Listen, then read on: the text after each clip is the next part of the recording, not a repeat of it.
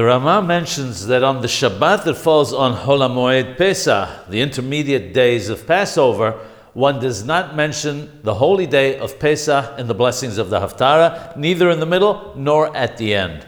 It should be noted that this is in contrast to the Shabbat and Hammo'ed of Sukkot, where the holy day is mentioned. In other words, on Pesach we end the blessing with Mekadesh HaShabbat, but on Sukkot we end Mekadesh HaShabbat Ve'Yisrael Ve'Hazemanim.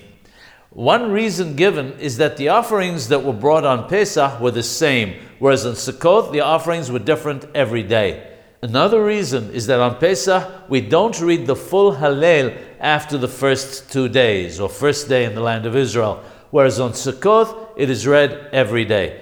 As such, each day is considered to be a different holiday unto itself, and that's why the holy day is mentioned. This is the custom not only in the Ashkenazi world, but one that's spread across the Sephardi world, from Babylon to Turkey and from Persia to Assyria as well. As such, one must not deviate from this custom.